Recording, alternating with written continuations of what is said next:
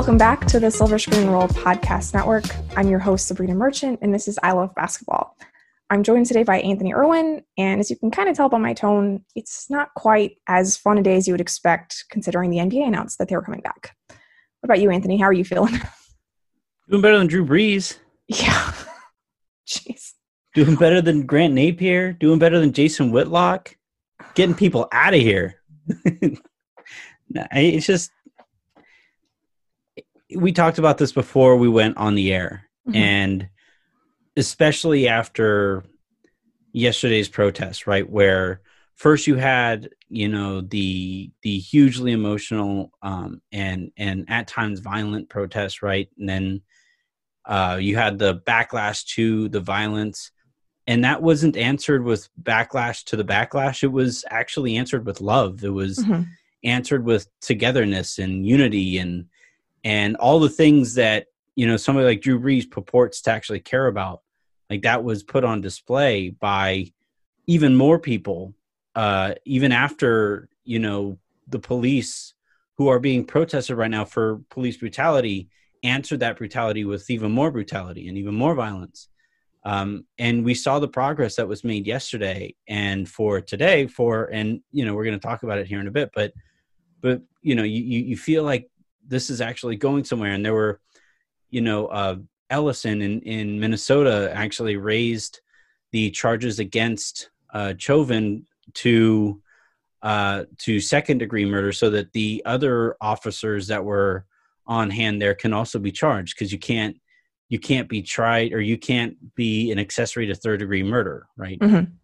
So like, it felt like there were, you have the investigation going on in Minneapolis PD too, and like, there are all these things that point to progress, but then, we get this kind of brutal reminder via Drew Brees that there is still so many people out there, and some with huge platforms, who are just ready and willing to show their ass at a moment's notice. It was a really easy question that somebody asked him, that, hey, how do you after all of this, do you still feel like it's disrespectful for Black athletes to kneel during the anthem?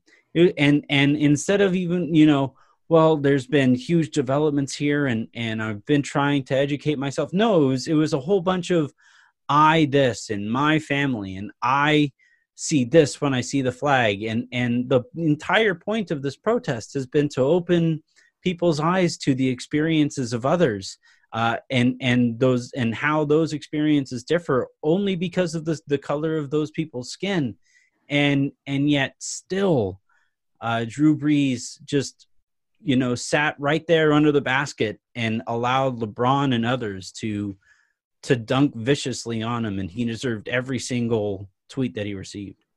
Right. You'd think that after 4 years, 4 years have passed since Colin Kaepernick made his initial protest. And I mean, I think a lot of people forget that he actually talked with a veteran about it first, because his original plan was to sit during the national anthem. Right. And he spoke with a veteran, and they suggested that it would be more respectful if he knelt. And so this is a person who actually served in the U.S. Army, who's acknowledging Cap's,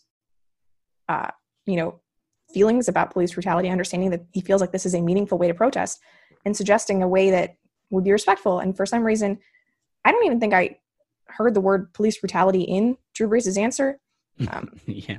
It's a complete just disregard for what the protest is actually about, right? Yeah. I mean, that's been the trend, though, right? Like, that's one of the things that I talked to Pete about in Locked On Lakers yesterday. And this is where I think even the Lakers should be criticized a little bit. And like, you see all these corporate brands coming out against racism.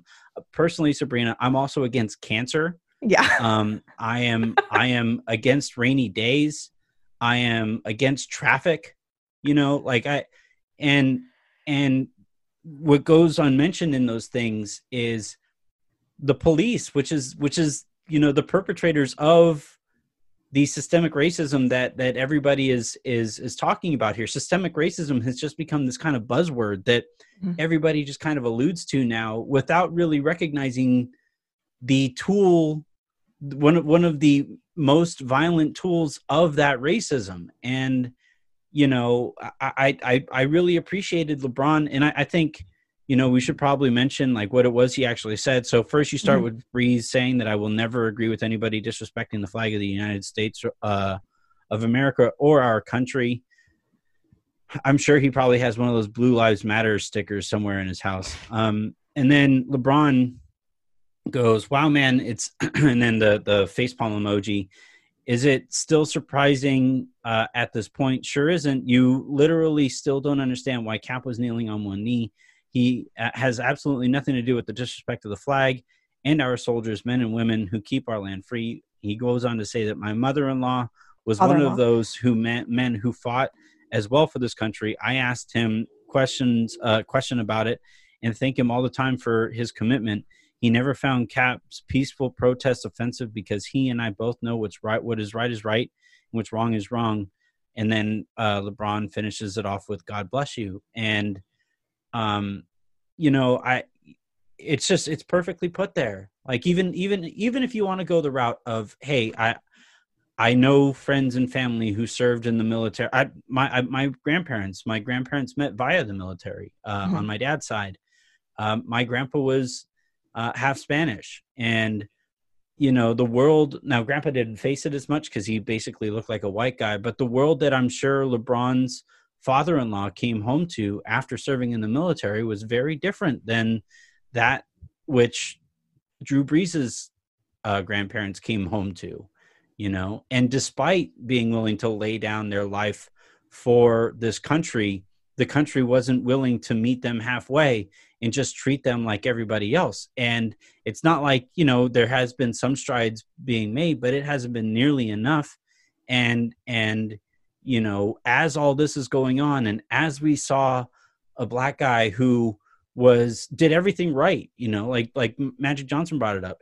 George Floyd did everything right. He was calm. He went with them to the police car and was handcuffed when he was knelt on. And after, if you see that, and if you see all of the passion that it brought about, and you're still willing to disingenuously bring up the flag, because I don't think Drew Brees is stupid. I don't think he's a dumb guy to where he just doesn't understand the message. He knows exactly what he's doing here, and it's a form of racism, and this is the same quarterback who refused to stand up for Jimmy Graham during Jimmy Graham's contract negotiations. And, at some point, you just kind of look at it at the same way that the Kings looked at Grant Napier, and you say, hey, like Maya Angelou says, if somebody shows you who they are, sometimes you just got to believe them. And You just maybe gotta that's just where listen. we Yeah. are. Yeah, I Yeah. think that's where we are here with Drew Brees. Right. I think you mentioned it earlier. It's just an inability to express any sort of empathy for another person's experience, right? Completely framing everything in terms of how you've lived your life and what, you've grown up, that situation that you've grown up in. I mean, it's Kaepernick, the Black community clearly have different relationships with the flag and the police and the military. And it's just, it would be so easy to just expect people to just show some ounce of compassion or willingness to step in somebody else's shoes. But apparently it's a lot harder than that. It's a lot to ask, apparently. That's kudos to, LeBron and really everybody else on the internet for calling out Drew Brees today. Yeah, I do have one more point here on LeBron that I think is really interesting, because usually in a spot like this, somebody with the platform and the stature that Brees has, not just as a great athlete, but especially like as a celebrity within the NFL, right? Somebody like LeBron won't directly call that player out, right? Mm-hmm. They'll say, like, behind the scenes, they'll reach out and say, hey, like, let's have a conversation about it, or LeBron will kind of subtweet or something like that. But this was LeBron going directly at Drew Brees. And I really think that, when you saw all of everybody else basically line up to finally, expel some of those feelings that I'm sure they've kind of held pent up, as Brees has just repeatedly fallen back on this fallacy. I really think it kind of all starts with the fact that LeBron was willing to say, you know what, enough. Mm-hmm. Enough. The time for being cordial and cute here has passed. If we're actually going to see change here, every so often, you got to call somebody out. And I think what we've seen since is a direct result of LeBron being willing to do that with somebody who I'm sure he holds a lot of respect for as an athlete, but it was enough. And I think what we've seen since has been really cool, like you said, to see. Yeah, I think that's a really excellent point, that there's usually been this sort of fraternity among the highest level athletes, even among different sports. And for LeBron to, make his way through that and call out Breeze, despite the fact that they have this sort of, communal bond, is really important. And you mentioned earlier with Grant Napier, like LeBron is not the only I guess DeMarcus Cousins is not technically a Laker right now.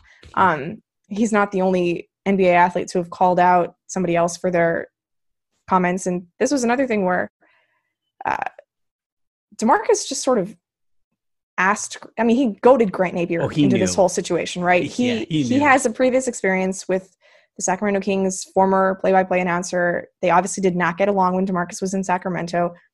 They have traded jabs since DeMarcus left Sacramento, and Cousins just sort of lobbed up a tweet for him, asking him what he thought about Black Lives Matter, and it was immediate, right? Grant responded with, nice to hear from you again, Boogie. Like, what was it? It was, it's been a few years. And of course, he ended with the All Lives Matter, which, I understand that All Lives Matter in and of itself. Like, there are people who believe that that's encompassing of everybody, but to work in that organization, the Sacramento Kings organization, that has had protests at the Golden One Center, right, and that specifically works with Black Lives Matter, there's no excuse for you specifically to not be educated on that phrasing. There's just no excuse.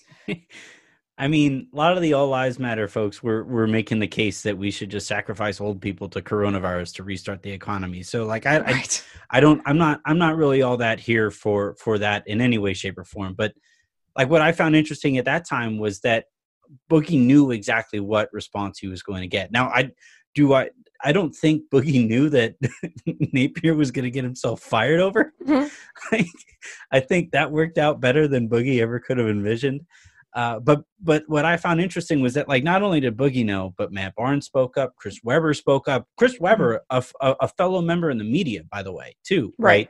So somebody who, and Grant Napier has been around the league now for 30-something years, apparently. And Tom Ziller actually wrote in his Good Morning Let's Basketball newsletter, he summed it up really well. He put it really well when he was like, if this was Grant's first transgression, then okay, we might be willing to, have a conversation here and see if we can get him to realize kind of the error of his ways. But it wasn't. This is something that he has done repeatedly, where I think at one point he even mocked the Kings wearing "I Can't Breathe" shirts or something like that. And and I think on the air at one point commented on how if Black people can say the N-word, why can't white people, or if white people can't say it, then maybe Black people shouldn't be able to. And like, this was, he had this track record of saying this. And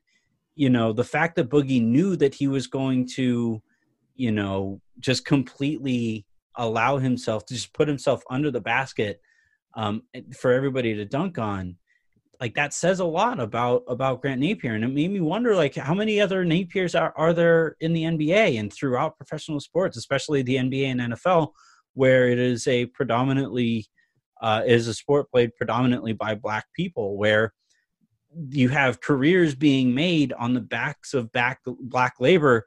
And yet, they, not only is it that they are apathetic to, movements that benefit the lives of Black people throughout the world and especially in this country, but might potentially outright disdain those movements and outright disdain those pleas for equality.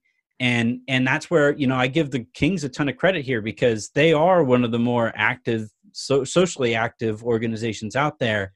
And they really, backed up their corporate message with action here, that here's what we have to say. I didn't see their message, but I'm sure it was, copy and pasted from all the other ones out there. And here's our message, but here's actually where we say, you know what? Enough with this guy. That's it. You've been here long enough. You've done this enough times. If we are actually going to come out against racism, this is us actually backing that up. And I don't very often give respect to the Sacramento Kings, but they deserve all of it right now. I mean, as much as I would like to give the Sacramento Kings props in this respect, they didn't fire him. The radio station that Napier worked for fired him, and then he resigned from the Kings. I'd like to think that the Kings would have fired him anyway, and Napier sort of saw the writing on the wall and made a clean break of it. But yeah, I'm a little loath to give the NBA and its organizations too much credit right now, just because that's fair. We're in this moment, right, where I think the fact that there are no sports happening has really allowed the protests to take a bigger light, to take center stage, where we have athletes who are taking part in the marches, in the activism. You see Malcolm Brogdon and Jaylen Brown in Atlanta, and Trae Young leading something in Oklahoma, and one of the Warriors players was Juan Toscano Anderson, led a protest in Northern California earlier today that Steph and Clay and Kevon Looney and all them showed up to. And I really think that because there has been no sports happening right now, it has actually helped bring more attention to this movement. And like a week ago, if you had told me like the NBA was coming back and giving me the full details, I would have been ecstatic. And it happened this morning, and I was a little bummed, Yeah. It was just like, there's finally this moment where athletes are being allowed to, contribute to something off the court, and they're playing a really powerful role in this important societal movement, and we're going to take them away from that. And it doesn't sit quite right with me. So let's just take a little break, and then we'll come back and talk about the NBA's restart plan. So the NBA, when you listen to this on Thursday, will have had its Board of Governors meeting and voted on a plan to bring the season back in Orlando. It's not really a vote. Adam Silver doesn't put things to vote unless he knows he's going to get the, enough ayes to pass. So 22 teams will be coming back in Orlando on July 31st. It feels a little tone deaf to me to be happening right now. I don't know how you feel though, Anthony. Well, I mean, look, I can't lie. I got to admit my biases here. I'm really excited the NBA is coming back because I make my living off of basketball. Right. So I'm really happy in that respect. But in terms of that's interesting. I hadn't really thought of it that way. I kind of look at it from a slightly different perspective in that, like, I think sports actually serve a very important spot here because the one time where people on the other side of this issue tend to, have no choice but to pay attention to the message being sent is during sporting events, right? It's like the reason why white people hated Colin Kaepernick's kneeling thing is because like there was no way for them to avoid it. They can claim it was all about, how dare you disrespect the flag and the anthem and the troops and all that stuff. But enough troops spoke out and said, hey, actually, we're cool with it. And historians said that like the flag itself is a symbol of revolution, right, and progress. And so, I think for the NBA, like I guess like the announcement itself, I kind of understand. Yeah, like we're kind of focused over here, guys. Yeah. But the idea of players getting back to playing, I actually think it could actually be a pretty big, shot in the arm for the movement, right? Because this is going to continue in Orlando when the NBA will have more eyes on it than it ever has before. So, yeah, the announcement and the continued leaks while there are protests and riots and the president is trampling on constitutional rights all over the country, especially like in his own front yard. Like, yeah, I understand why you would say it's tone deaf, but I'm actually really excited to see what NBA players do with the platform once they're given it, should NBA games resume in July. Yeah, I mean, I hope that's the case. I worry about how the NBA came to this decision. Like it seemed to me once the league shut down that they were going to wait for, you know, the virus to have like flatten the curve, and, you know, the number of confirmed cases would have been going down. And that doesn't appear to be the case in Florida. Like, I think they reported that they had their highest number of COVID-19 cases today since April 17th. So it's not like that number is, you know, flattening or even decreasing. I worry about their health. I think this is pretty clearly just the NBA owners coming to the realization that they needed revenue. And it's like we were mentioning earlier, you know, the overwhelmingly white class of owners making their money off the backs of Black labor. And I'm all for a distraction. Like, I get that this country has suffered for a while now here. And like we were talking about last night when the NBA had its leaks about how they're going to try to give home court advantage in Orlando. Like, yeah, I'm all for a stupid conversation about like the NBA crowdsourcing. It's, you know, like, it is objectively hilarious that the NBA thinks that they can give teams home court advantage by letting them pick which hotel property they want to stay at in Walt Disney World. Or even better, like, here's your actual court that you play on at home. Like the floor is what matters in the arenas. I'm all for having these side conversations. I get that. It's just, I worry that the league fully coming back is going to be too big of a distraction. Yeah, that's a very valid point. And it's going to take away from what I feel like is a lot of important work going on in this country right now. And I'm with you. I mean, like, my livelihood comes off of writing and talking about sports, and there's a part of me that is also very excited that this Lakers season is not going to go in vain, because it's a pretty damn good basketball team we have here in Los Angeles. Yeah, right.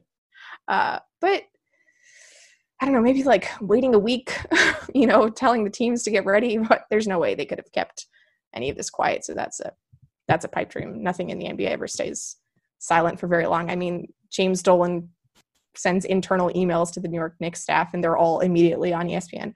So I kind of want to be on James Dolan's staff just to be able to leak his emails. Like, that's if I have one like professional pursuit from this point on, and I don't really have complaints about where I'm at career-wise, but if there's one thing I would like to be able to do, maybe it's to be on James Dolan's email list, so that I could just like point out to friends in the media how ridiculous I'm sure his emails are. Like, his email, all he needed to say was like, "Did you see what the Mavericks did? We just didn't want to do that." The reduce, reuse, recycle, but with racism. Right. Yeah. Reduce, reuse, racism. What? Did anyone proofread this? And like, Mark Cuban has been pretty on point with a lot of the stuff that he's been talking about. He's made some like points that have surprised me that they came from Mark Cuban. But while for that to happen, that was the James Dolan email, like going into whatever details that he went into. Like, you overthought it, man. Just say, "Hey, did you see what like the New York Islanders did, or what honestly, I thought what would have been perfect was if the New York Rangers were the ones, because he also owns them, right? And he actually cares about them, right. So if they screwed up their message, and then he was like, "Hey guys, did you see how loud they yelled at us over there? We're just gonna sit this one out." You know.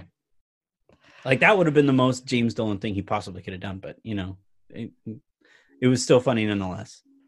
Yeah, I mean, I guess we could talk a little bit about the NBA's plan to come back, because the Lakers will be playing at least 8 more regular season games. They're bringing back 22 teams. Every team within 6 games of the playoff spot is getting to come to Orlando. So, whoop-de-doo, Phoenix and Washington for the win.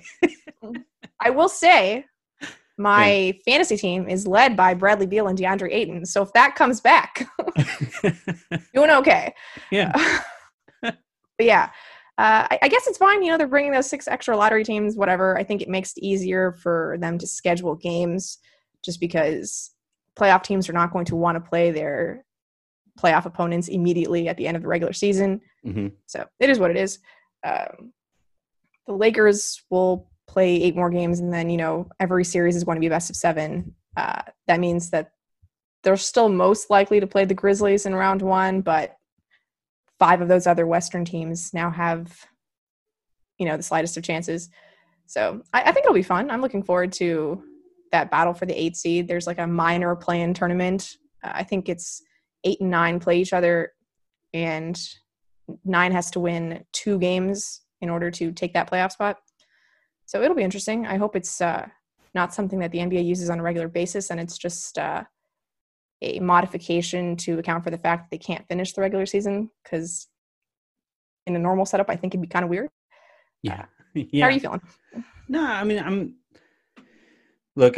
just happy that it looks like we're getting basketball again, and maybe that comes off as kind of callous giving everything that's going on, but that's kind of where I'm sitting. I think so. Think about everything that the NBA was juggling in trying to resume activities, right? You had teams that actually, succeeded well enough this season to where they should have an inherent advantage going into the playoffs. Mm-hmm. You have teams that have actually qualified for the playoffs that feel like they should be able to play for the playoffs if the season actually did end. And and then you have these teams that are on the outside looking in saying, well, we're within a stone's throw of these teams. And if the NBA was to resume over these next, 15, whatever games that they have left, we might have been able to make up the 3.5 game gap that we have here. And also, while all that is going on, oh, by the way, there's this global pandemic that I'm not sure everybody has heard of. And the amount of revenue lost by way of the controversy with China earlier on in the year, and then the hundreds of millions of dollars that have been lost over this 4-month hiatus. So the NBA had to be able to meet the demands of all of those parties. And, I think personally that they've done as good a job as they possibly could, right? The teams at the top of the standings, there aren't so many games that, like, the Lakers are 5.5 games up on the Clippers. So in 8 games, I think it's pretty unlikely that they are going to be looking at playing from the 2 seed or anything like that. You have the whoever finishes at the 8 seed, if there is a play-in game, there is they would have a 1-game advantage on that team. So you have that. They added these 8 additional games to, try to drive some extra revenue in there. And then eventually it looks like they're going to try to play 4 7-game series rounds heading into the actual championship, or for the actual championship. And, while you and I obviously have gripes about the safety and the protocols, which, the sources leaked a ton of buzzwords that actually, didn't really say much about what they're actually going to do. But all in all, if they were going to resume, I think this is about as clean a look as anybody could have possibly hoped for. Yeah. And I think what's clear is that there have been no voices from the players about anything that they disapprove so far, because anytime the NBA leaks anything, if there's a problem, players immediately come out with their gripes. And, like when Damian Lillard said that he didn't want to go to Orlando if they weren't going to have a chance to qualify for a playoff spot. Well, that's been addressed. And I know a lot of the non-playoff teams didn't really want to come because it was just going to be an unnecessary risk. And, those bottom 8 teams, they don't have to come, right? I think Atlanta was the only one that was really bummed out about that. Yeah, even Michael Jordan was like, I've had enough with the Charlotte Hornets. Yeah, I can't do this anymore. Let's stop doing this. Like, every other practice facility in California open, Golden State was like, I don't know, do we really have to? Michael, you can gamble on the Hornets. No, it's not even worth it. Not even I have that bad of a gambling problem. I don't want to see these guys ever again. Right. Yeah. I think they satisfied about as many people as they could. The health thing is always going to be a concern. I don't think there's a way to do this without risk. We talked about that last week. And it's always going to be a worry, especially because it's going to fundamentally alter the composition of the playoffs if a star player has to sit out for 2 weeks. That's a whole series. You're done,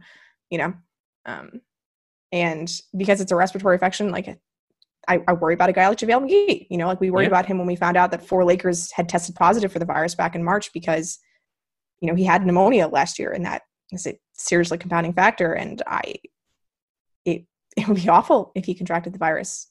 We talk about how they're healthy men in the prime of their physical condition, but it's still a risk. And I'm glad that the games are coming back. I hope they're doing whatever possible to keep him safe, because it's going to look really bad if something happens.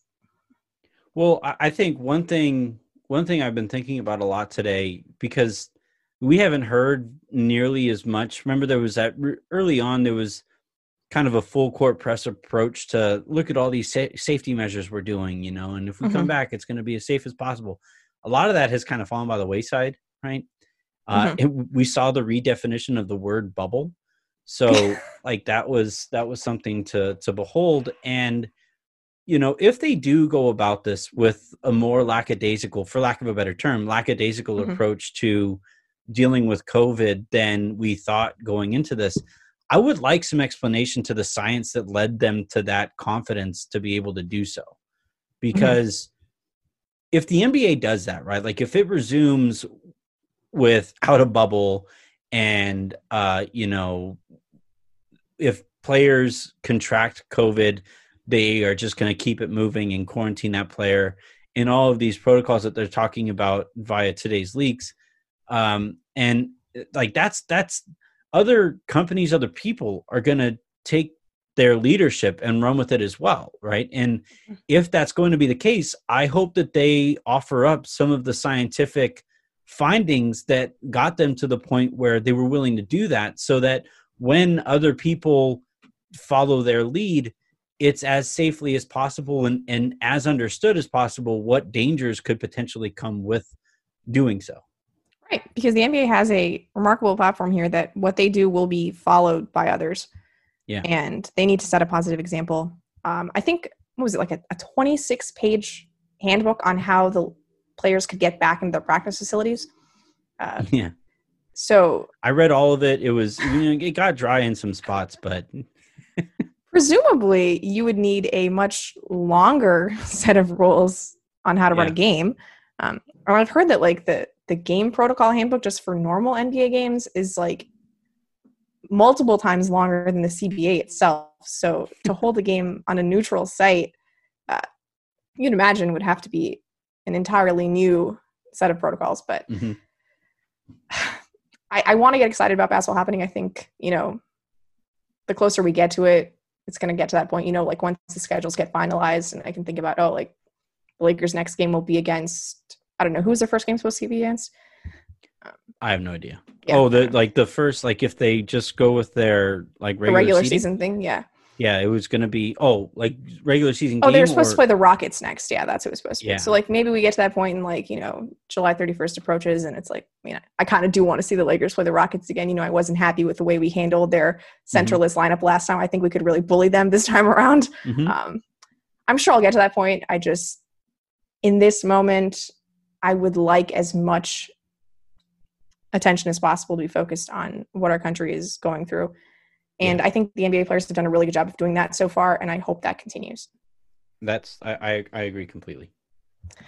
All right. Well, that seems like as good a place as any to end on. So thank you all for listening to I Love Basketball.